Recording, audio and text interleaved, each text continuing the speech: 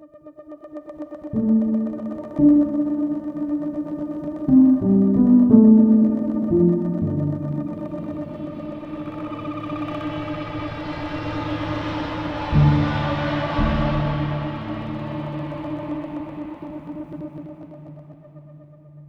everybody, I'm Reed.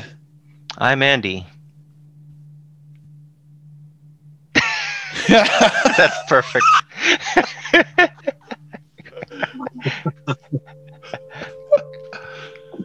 And Mr. Does one of us have a bad?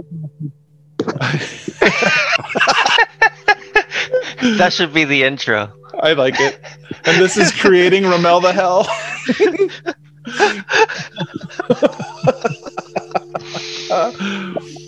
Oh man. So we are creating Ramel the Hell. We've well, I should say so far it's been mostly Andy. I mean, we're building on the support structure that you've created over time. The story that you've written so far, and the World Bible that kind of gives us a bunch of Wikipedia-like knowledge of the universe of Ramel. And yeah, you opened this project up, invited myself and Mr. Haunt as collaborators, either in the development or the creation of different aspects of it. And yeah, I've been writing some music for it and having fun thinking about the world and just kind of the music as representative of the world. And one thing that it was really fun for me to do, and it wasn't like super difficult, but it was something that I did recently, was create the intro music for the podcast, which, you know, hopefully it is representative of the world, but it's, you know, bite-sized form. It's like 15 seconds long. You heard it when you like started listening to the podcast, and you guys feel that it fits the world also? I do, yes. Is that Nine Inch Nails piano-y enough, or do I need to go further and be a little bit more destructive with that I sound? think for the podcast intro, it's totally fine. I think that once you get into some of the really dark themes of the story itself, definitely deep dive into Trent Reznor land. Oh yeah, some of that destruction in there. Yeah, and you know what I mean by that. I'm not trying to suggest that you need to mimic anything, but that's more in terms of the mood and spirit. But I think for the podcast intro, it's great, because what we're talking about is still, it's a mix of the story and the mood itself, but it's not, you know, the podcast itself, us getting together, it's very positive still. Yeah. And not like we need to reenact the dark story right here. Right. Yeah, because we're not like, hopefully we're, you know, our mindset is not necessarily that all the time, but I know it came from that place to create a lot of the initial story for you. And yeah, just trying to help represent that with the music. But yeah, as an update, I think we've got a couple, like 3 different pieces started construction music-wise. But like, do you guys have any thoughts or like anything music-wise that we need to update on as people listen to this podcast and, you know, maybe have been listening for up to 8 weeks already, or, you know, maybe this is the first episode they're hearing? It's I don't really know that I have an update for that. I know we've been talking about inspiration. I know it's hard to just lean on inspiration and sounds like for all this, or looks like, but kind of is necessary in some ways at this stage. Yeah. Especially when describing it with audio only. Sure. So I wrote that little thing, the podcast intro, and you came up with a thumbnail for it. So we're gonna move swiftly away from music and into a little bit of art and world. But can you tell us a little bit about what inspired the podcast thumbnail, which, you know, just like the music, is just a small little bit of Ramel? I would say that was well. There's some context when creating a thumbnail for a podcast. There's some logistical needs that go beyond just what the theme is about. I mean, you want to translate the theme, you want to translate what the story's about, what the podcast is, and all that. But also, you know, it's got to be fairly straightforward with the title on it. Certain rules that apply. You know, the text. It doesn't matter that text is really small. This superfluous smaller text is not going to be kind of legible or even visible. So there's that, and then there's definitely an art to small images that translate what it is you're getting, because it sort of evolved from, you look at apps in the App Store, especially when you look at games, is a really great example, because you want to be able to know what it is from a quick glance, and there's sort of rules that have been established. But I think the word creating shows that it's not a fictional story, it's more of a documentary approach, like a discussion or an interview. So then you rely on the other parts of that image, which is color and shapes, and I had suggested, we had talked about this as we were making it, that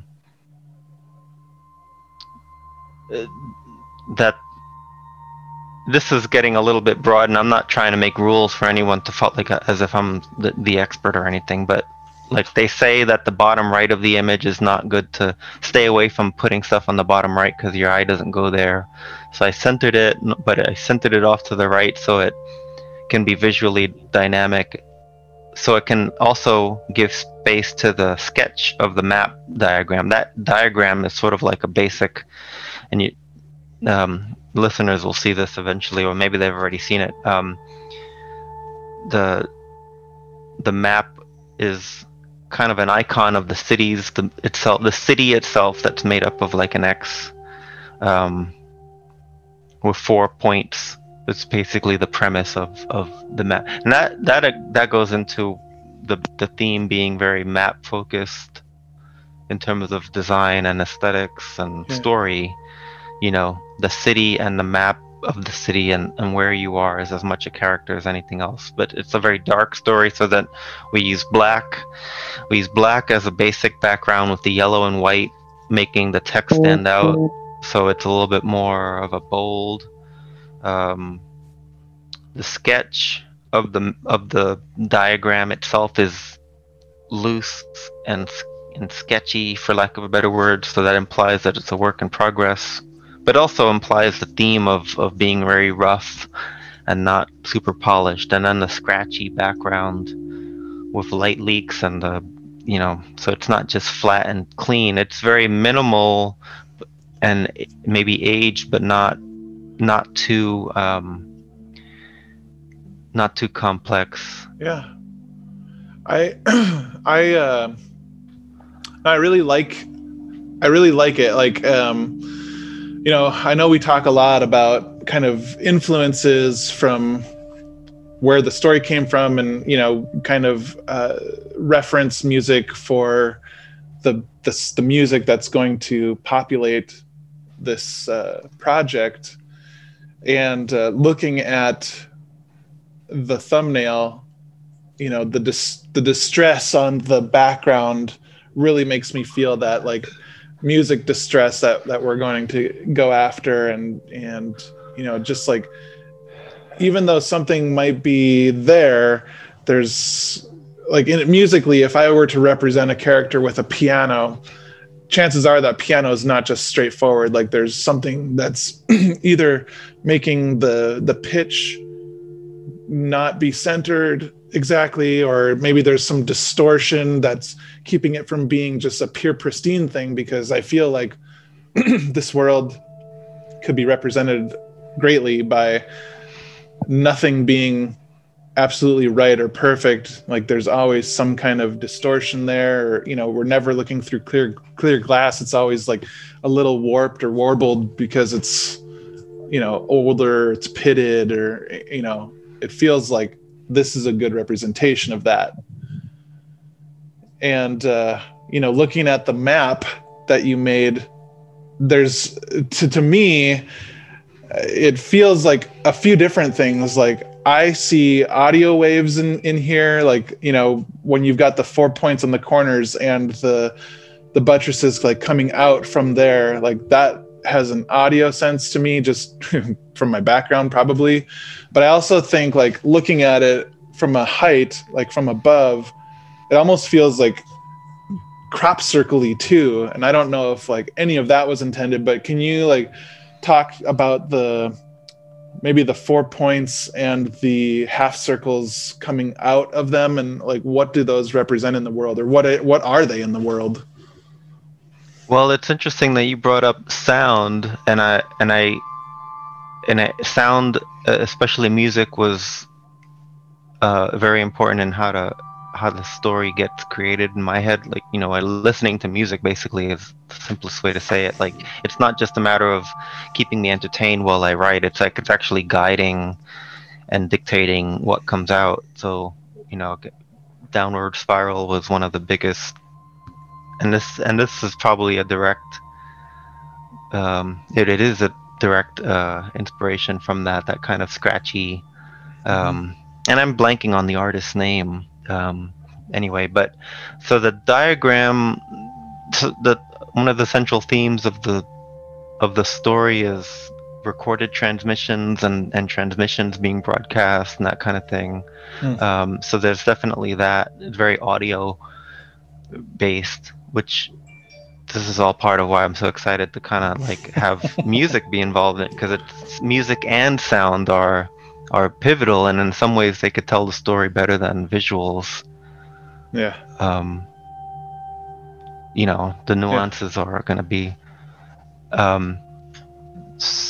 so I had, this was a little bit more of an intuitive thing to kind of come up with the sound waves. I don't really, the crop circle idea is interesting. I like that you said that, because I know that we had wanted something that was visually striking and mysterious too. So it is a sketch, but when you look at that, nobody knows what it is. It's not like a big brand yet, or maybe it never would be like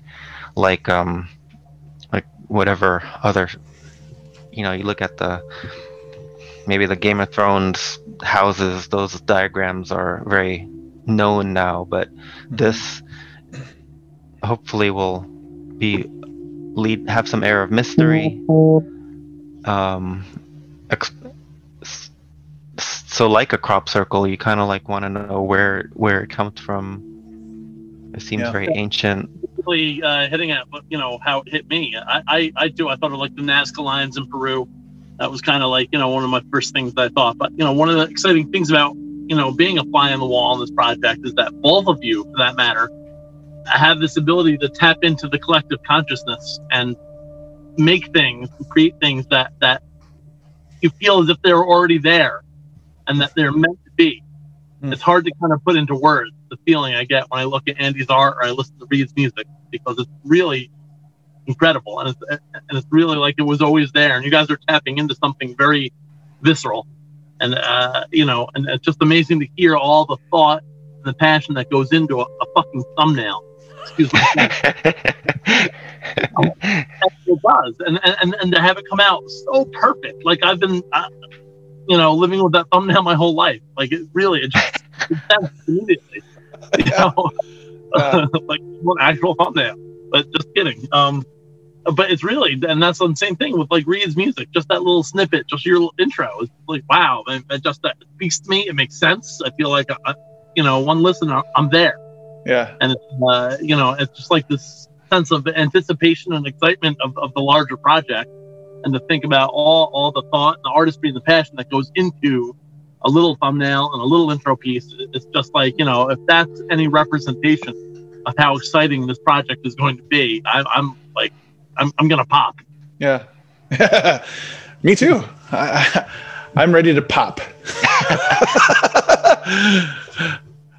I wanted to add, since Mr. Haunt brought up this, it kind of maybe reminded me, or maybe really emphasized how minimal, we talked about maybe what the format would have been. I think in another recording, I was asked what I had anticipated this looking like, and it definitely, structure aside, I think that the tone was definitely always going to be minimal, just partly for necessity, because it was just me, or even if it's just us three, there's only so much. We're not a movie production team that has infinite resources, so limitations always tell a good story of how you can create good art. Like program and limitation are very important.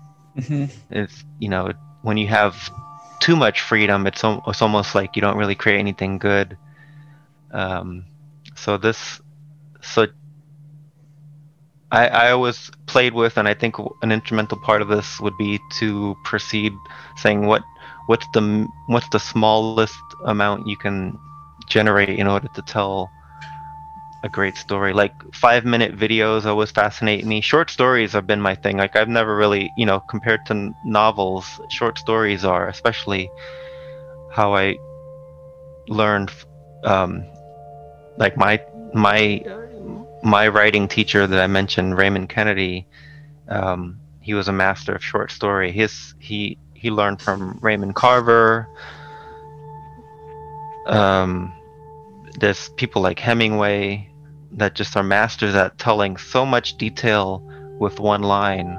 With one little thing, you can tell like a whole character just by the way something happened. So that's important to me, and I think the glut that could happen with like a big production, and then we've seen that. I think we've seen that with Game of Thrones. As much as that's a great story, I think there was so much money thrown at it that it was just a gluttonous storytelling, and it didn't really. But you look at some things like Tales from the Loop, which is one of my, presently I'd say it's one of my top 5 favorite sci-fi shows that I've ever seen, as far as a TV series, and so little goes on the screen but it's so powerful to transport you.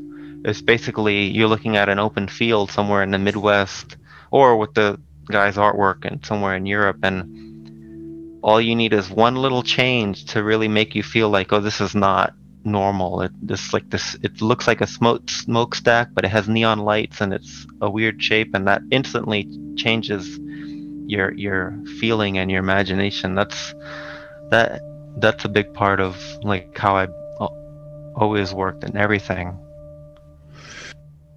So having you kind of say that stuff,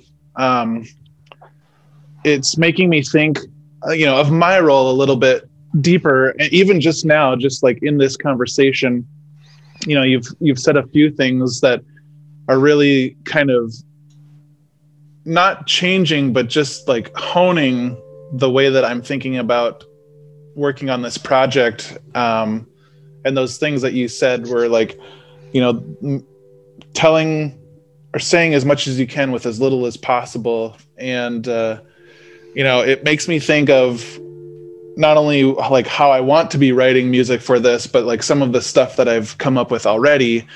And like, I don't know if you guys have listened to Philip Glass before. So Mr. Haunt laughs because that means that you have. I've met him 3 times. I've been to his house. I've attended his birthday concert. I'm like a Philip Glass. Okay, then. So that's pretty awesome. I didn't know that. Now I like want to come to your house and just be like, "You met Philip Glass? Can I hug you?" No. So Philip Glass, yeah, like for those who don't know, is a modern composer, and he has a very, very, very, very unique style. He's composed film scores, he's composed operas, but like his style is very unique, and it's of the school of minimalism. And thinking about this project, and one of the key, one of the tracks that I've already started writing, which you guys have heard, it's the one that's based on those stringed instruments. To me, like part of what drove that track is, whether, and it was kind of unconscious, but it makes more sense now thinking about it. But it's a very Philip Glass track, at least from my perspective in stuff that I've written, because it's hyper repetitive, but it develops over time. And right now the track is pretty short and it goes really fast through the progression. But that was just to kind of lay out a skeletal structure to show you guys kind of what that is. But I think, combining that sort of style, a minimalistic style, with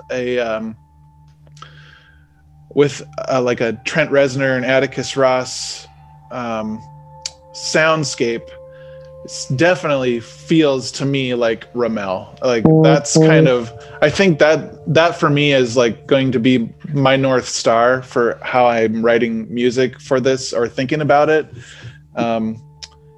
And then the other side, like, and this is kind of tangential, but you talk about short stories and Hemingway, and like, I think, I've always loved the epic, like reading, like if there's not a book 2 or 14 books, like I have a harder time getting into something, because when I love something, I don't want it to end. I want it to go on forever, even if it gets kind of into the mundane. And so like, I've never been a big reader of short stories, but I think the most impactful story, and it's because of my personal experience, but one of the most impactful stories I've ever read was 6 words, and it's For Sale, Baby Shoes Never Worn.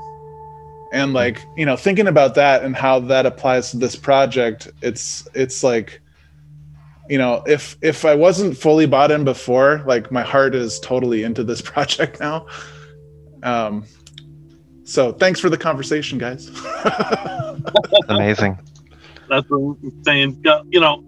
I'll tell you, I think, you're being inspired by Philip Glass is probably one of the reasons I'm loving your music. I'll tell you a quick anecdote of just myself. Philip Glass is like oxygen to me. Like, I'm always have him on. I need to hear him all the time. I have him on the background of my house whenever I'm working. So one time I was playing Philip Glass and working, and I went to turn on some music. Because I'm so used to Philip Glass already being part of me. Yeah. That's funny. It's just like, yeah. It's weird. It's hard to wrap your head around, right? Wow, yeah. Wait a minute. Philip Glass is music. I already have it on. Like yeah, it's like, it's just part of the fabric of your existence now. And I totally get that. That's, yeah. Well put. Yeah. Yeah. And, this is not to do with Ramel, but like the short story format too is something that, although I don't consume a lot of it, it's becoming more and more prevalent to me on a creator's side. And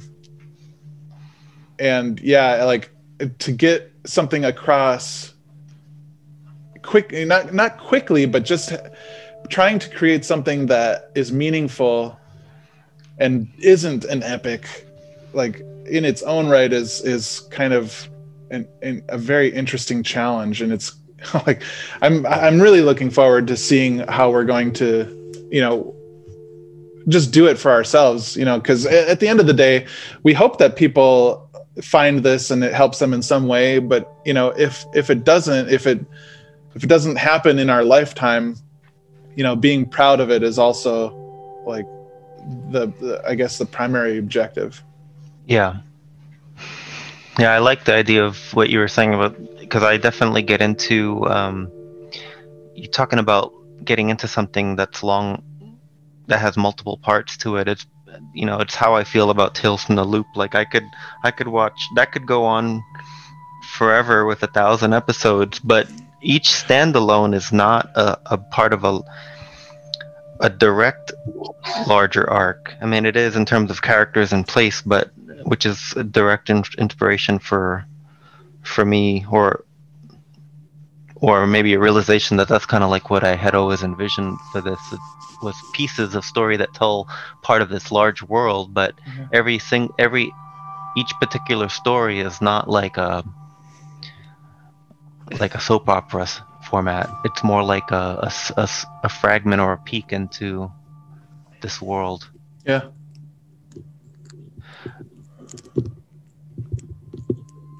Cool. Heavy. I think our next episode should just be us meditating it.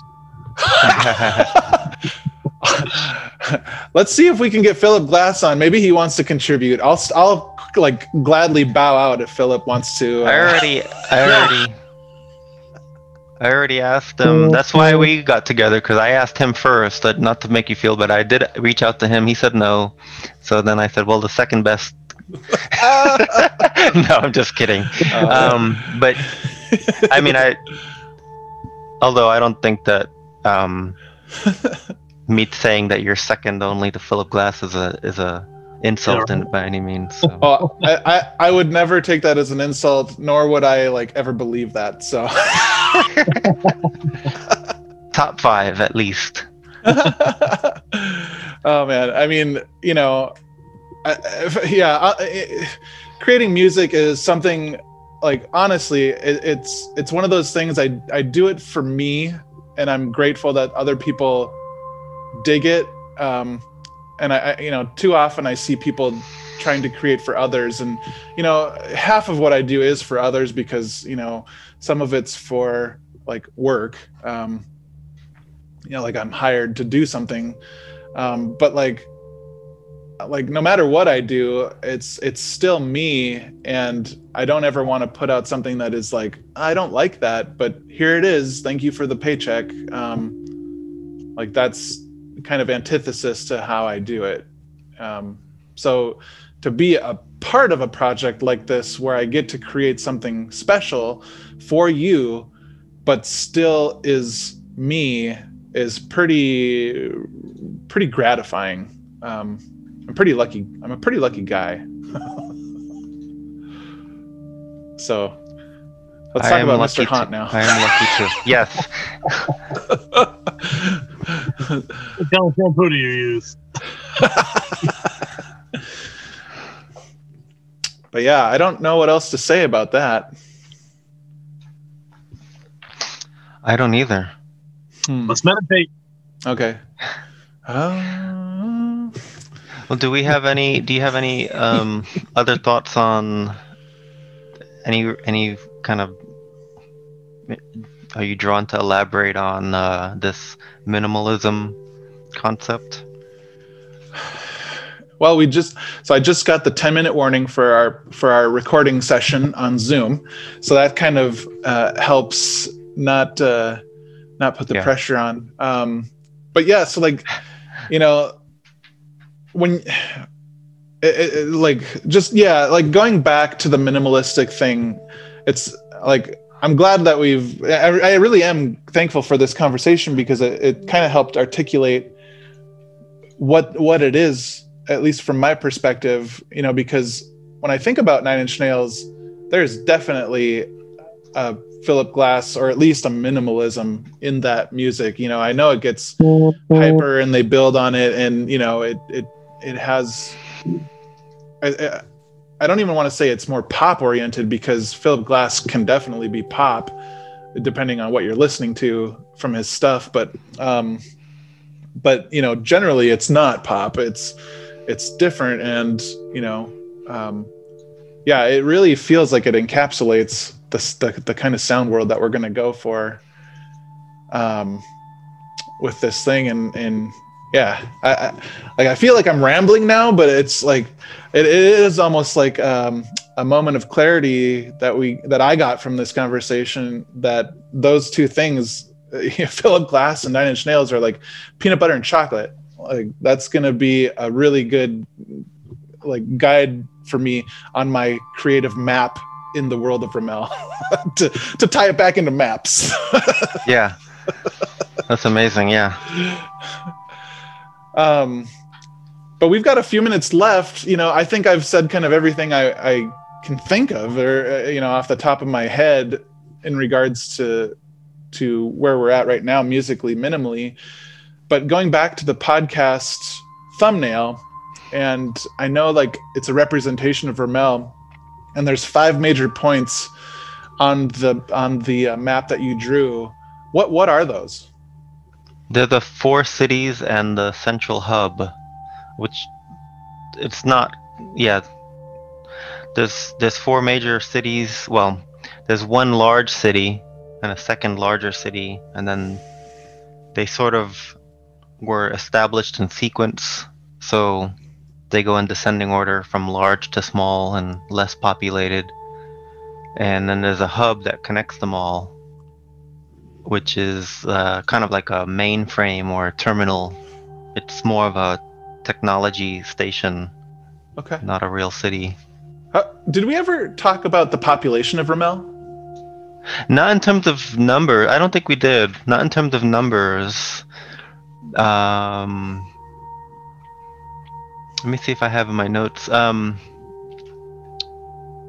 Yeah, we didn't talk about population. Is it a lot? Or is it a little? Like the 4 cities, are they equally sized? And is the hub just, is it like how I think of New York, and it's like a major population center, and like it just continues, like the sprawl goes outward for however far it goes? Like, is that like this, or are these like city centers contained? That's a good question. I think that there's some sprawl between there's sprawl between 1 and 2, and they kind of blur together. And then 3 is gosh, could I tell you what? So the first city is a primary city. It was made first. It's most of the population is there, and second city is kind of like a duplicate city. Kind of well, I won't get into that now. We don't have time. We can talk about cities next episode. I'll write that down. Okay. The third city is kind of like a port city or a transport city. Okay. And it's a little bit. There's not quite sprawl there. It's kind of separated, more like a island, but not literally. Okay. And then the fourth city is an outpost city, so it's like a little bit further out. Cool. And it's hardly populated, but overall it's a large city. I would say, yeah, definitely New York or Tokyo are kind of good role models for population and sprawl and all that. It's definitely not a yeah, it's definitely dense in areas. Okay. Well, I'm excited to get into that the next time we. Well, that'll give me a note to maybe I'll work on that on some notes, so we're not just making it up on the fly. We've got a few minutes left. Mr. Haunt, you said you had dinner at Philip Glass's house. Is there a story you can share? Well, dinner at his house. What's that? I never had dinner at his house. Oh, I missed it. He lives in an apartment on 23rd Street. So I shouldn't say house either, but I did say house. It's more of an apartment. Okay. From home. I've never really spent any quality time with him. I've met him 3 times, but it's just like hi. So I don't have any great stories. Okay. Or anything like that. So, but yeah, coincidentally, I had to go up into his apartment, unrelated to anything else, related to my day job, and I had to get to the roof of his building. Did you put some cameras in there? You can be honest. So did you meet him at like post concerts, or how did that happen? Actually, before Andy knows what I'm talking about. Before the Knitting Factory moved to Brooklyn, it was on Leonard Street in Manhattan, and there's only one way in and one way out, so there was no backstage entrance for artists. So I'd gone to see Diamant de Glace, who I'm also a big fan of. I know you're into vocals, Reed. I don't know if you studied extended vocal technique, but yeah, I've actually did have dinner with Diamant de Glace. But the Diamant de Glace, I've met her, Meredith Monk, a lot of people, because I've studied voice a lot in the past, not for myself, but for others. But sure. And the person that was supposed to perform after Diamant de Glace canceled. And the last minute had to scramble to get some random guy. The Knitting Factory is like an avant-garde music place, normally jazz, but they have all kinds of weird stuff. And the person they found last second to just come down there and perform was Phil Glass, unannounced, last minute. And I'm walking out and he's walking in. I'm like, oh my God, you're Phil Glass. And he's like, yeah, I'm coming to perform last minute. Unannounced. I'm like, okay. I turn around, I'm like, take my money. I was just dating my wife at the time. I was like, honey, I've explained to her. She had just sat through Diamant de Glace, which was not her cup of tea, and now I was about to force her to sit through another unannounced concert, which is much more palatable to her. But anyway. Was it just a piano concert that night? No, he actually got that guy Uday, and he played that the Middle Eastern flavored soundtrack. Wow! Whole Uday ensemble. It was mind blowing. Holy, that's pretty cool. From the audience. Do you remember what year that was? I'd say around 98ish. Okay. Approximately. I could look it up. And then another time I saw him speak officially, he was speaking on his music, and I bought tickets for it. And then, I've seen him live a few times, but but the other time I met him briefly was at his apartment on 23rd Street, Manhattan. Man, that's cool. Yeah, so all three times, no real stories. Well, gentlemen, I appreciate your time today. This has been fun, and tune in next week. Hopefully, we'll have another podcast for you, and gents, I'll chat with you on the Discord. Yes, see you later. Thank you. Bye. Later, guys. Woo. Mr. Honda.